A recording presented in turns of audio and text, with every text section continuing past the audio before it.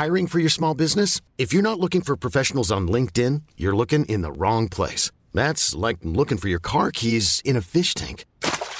LinkedIn helps you hire professionals you can't find anywhere else, even those who aren't actively searching for a new job but might be open to the perfect role. In a given month, over 70% of LinkedIn users don't even visit other leading job sites. So start looking in the right place. With LinkedIn, you can hire professionals like a professional. Post your free job on linkedin.com/achieve today. Ever catch yourself eating the same flavorless dinner 3 days in a row? Dreaming of something better? Well, HelloFresh is your guilt-free dream come true, baby. It's me, Keke Palmer. Let's wake up those taste buds with hot, juicy pecan-crusted chicken or garlic butter shrimp scampi. Hello Fresh. Stop dreaming of all the delicious possibilities and dig in at HelloFresh.com. Let's get this dinner party started.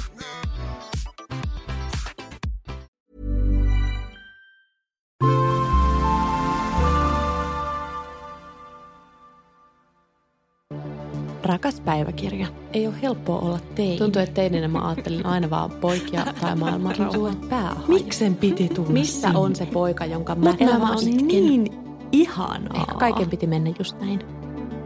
Olet löytänyt kuuntelemaan Terveisin Henriikka-podcastia.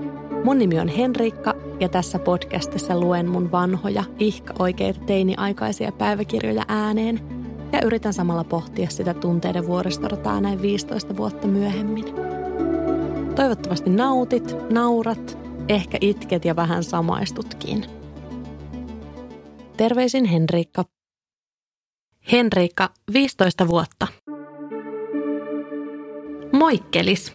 Hiihtoloma 2006 Ylläksellä. Tänään oli jo toinen lautailupäivä. Oli aivan mahtavan hienoa, mutta laskin perherinteessä feikkinä, niin pyllähdin ja sitten häntäluuhun tuli kiva tärähdys. Ouch. Ai.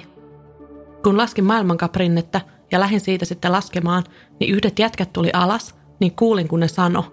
Ai, se olikin muija. Haha, aika imartelevaa, mutta samalla melko törkeää. En haluaisi näyttää pojalle. Haluaisin toki olla poika, siis todellakin, mutta kun kerta olen tyttö, niin haluaisin myös näyttää nätille.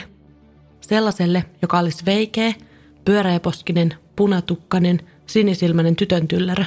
Sellainen, josta pojat tykkäis, mutta ei mitään horatsumeininkiä, eikä minihameita. Ei, ei, ei.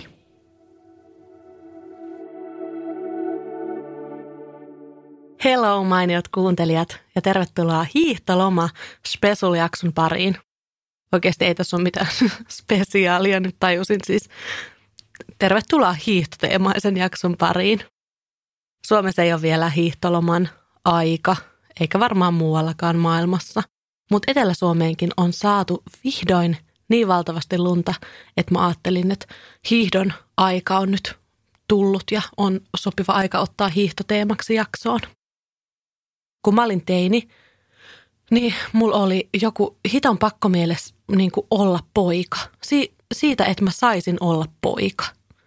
Mä olin kiinnostunut semmoisesta klassisen poikamaisista jutuista, niin kuin pallopeleistä ja prätkähiiristä ja seikkailemisesta. Ja mä koin jotain semmoista outoa katkeruutta siitä, että mä en päässyt mun sukupuolen takia tekemään kaikkea ehkä mitä mä olisin halunnut. Tai niin mä ainakin koin. Ja ehkä se niin kuin purkautui semmoiseen niin kuin haluun olla eri sukupuolta, haluun olla poika. Ja jotenkin sen sijaan, että mä olisin miettinyt, että no miten tytötkin saataisiin ehkä jalkapallokentälle helpommin tai ylipäänsä sitä, että miksi sillä sukupuolella oli niin monessa asiassa niin suuri rooli, ainakin tuolloin 2000-luvulla, niin mä jotenkin aloin ehkä haukkua tyttöyttä. Mä en tiedä, saatteko te niinku kiinni. Mä inhosin niinku itsessäni semmoisia tyttömäisiä ominaisuuksia, vaikka sitä, että mä olin herkkä ja mä yritin kaikin tavoin aina, että mä en niinku itkisi ikinä missään ja mä jotenkin suhtauduin omaan ja muiden tyttömäisyyteen jotenkin alentavasti. No, mä en tiedä, että on ehkä vähän rajusti sanottu, mutta ehkä saatte kiinni siitä, että joku parpeilla leikkiminen ja poneilu ja meikit ja minihameet oli aika no. Että ne ei niinku ollut cool. Tätä tyttöinhoa mä oon niinku käsitellyt myöhemmin aikuisuudessani paljonkin, koska mä koen, että on tosi vaarallista. Ja siis tällaista naisvihaa ja tyttöinhoahan näkee niin kuin yhteiskunnassa edelleen ihan tosi paljon.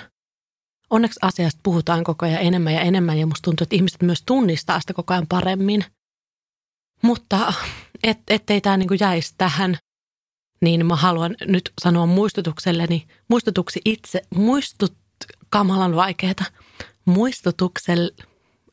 muistutukseksi itselleni, jes nyt se meni oikein, että minihame ei tee kenestäkään horatsua. Henriikka 15 vuotta. Ei me mentykään offareille, kun mentiinkin hiihtää. Reilu 15 kilometriä, hip hei. Alku oli ihan kauhea, varmaan 5 kilsaa pelkkää nousua.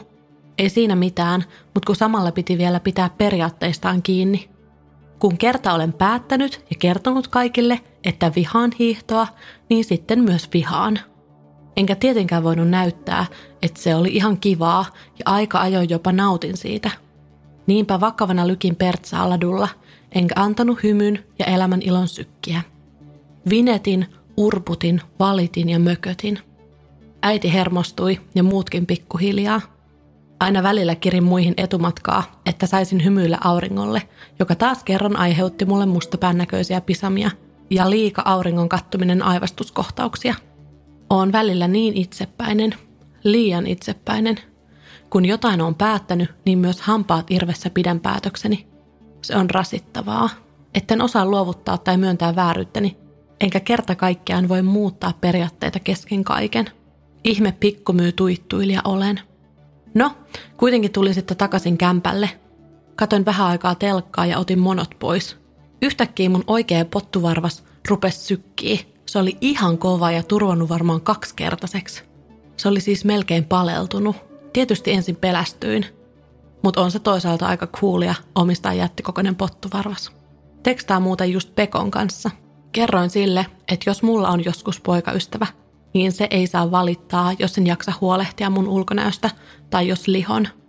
Vaan kun tuun lenkiltä hikkisenä ilman meikkiä, hiukset sotkussa ja rasvasina, niin sen poikaystävän pitää sanoa, sä oot kaunis, tykkään susta.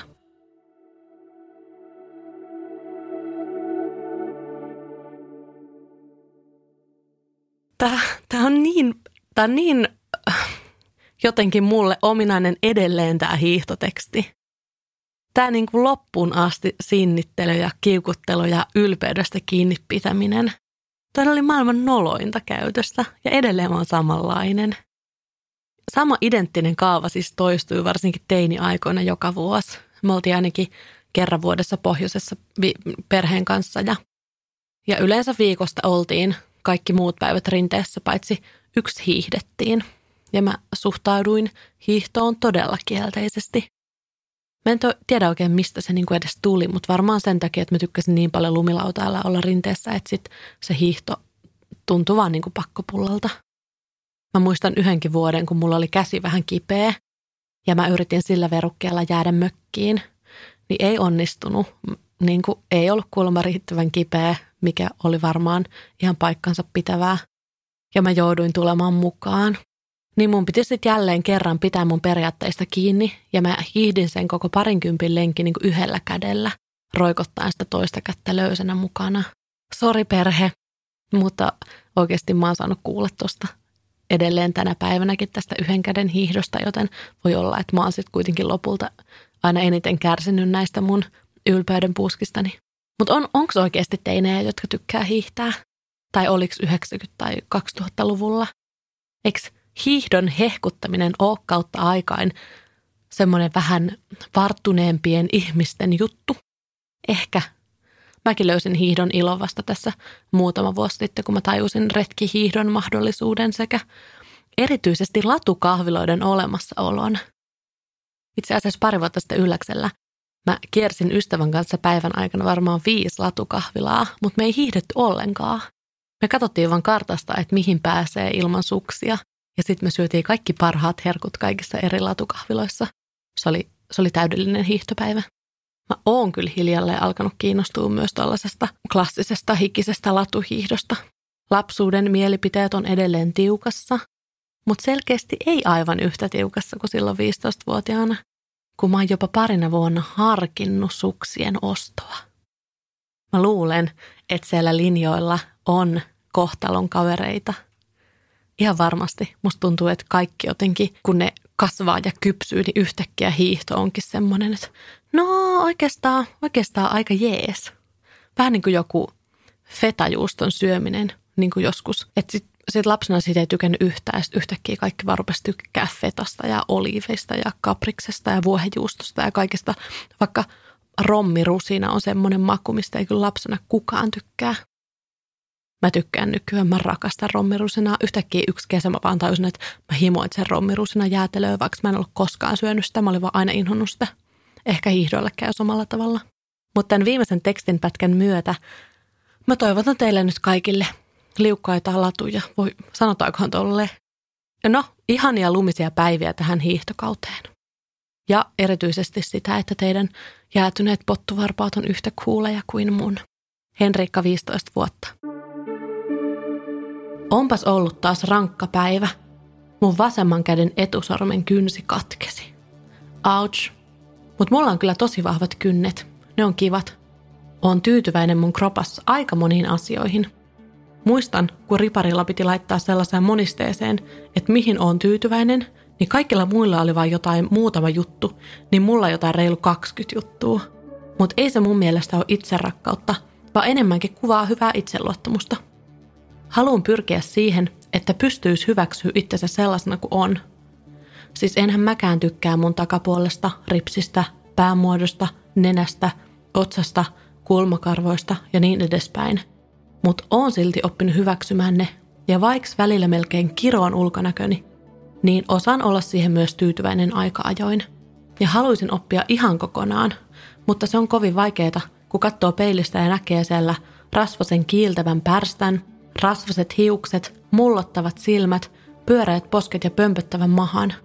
Mutta ehkä muutaman vuoden päästä on jo ihan sujut ulkonäköni kanssa. Toivon ainakin kovasti. Tykkään muuten kovasti Iineksestä, vaikka se onkin henkilö, joka rupeaa tasaisin väliajoin tympäsemään. Tykkään silti siitä kovasti. Mutta en halua jankuttaa sitä, ettei sen arvostus katoa. Jos mulla on joskus poikaystävä, niin en halua, että se jankuttaa koko ajan rakastavansa mua. En halua, että se on itsestäänselvyys, vaan että se aina välillä harvoin kertoo sen mulle. Sen sanomisen täytyy olla herkkä, mutta kuitenkin luja. Tilanteen pitää olla erityinen. Vaikka joku käsikädessä kävelytähti taivaan alla. Tai vaikka hikilenkki. Mut ei mitään tavallista. En voi sille mitään, että mulla on kaikesta aina kauheat odotukset.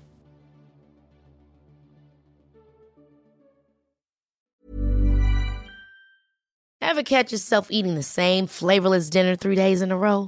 Dreaming of something better? Well, HelloFresh is your guilt-free dream come true, baby. It's me, Keke Palmer.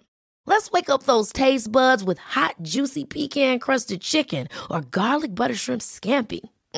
Hello Fresh. Stop dreaming of all the delicious possibilities and dig in at HelloFresh.com. Let's get this dinner party started.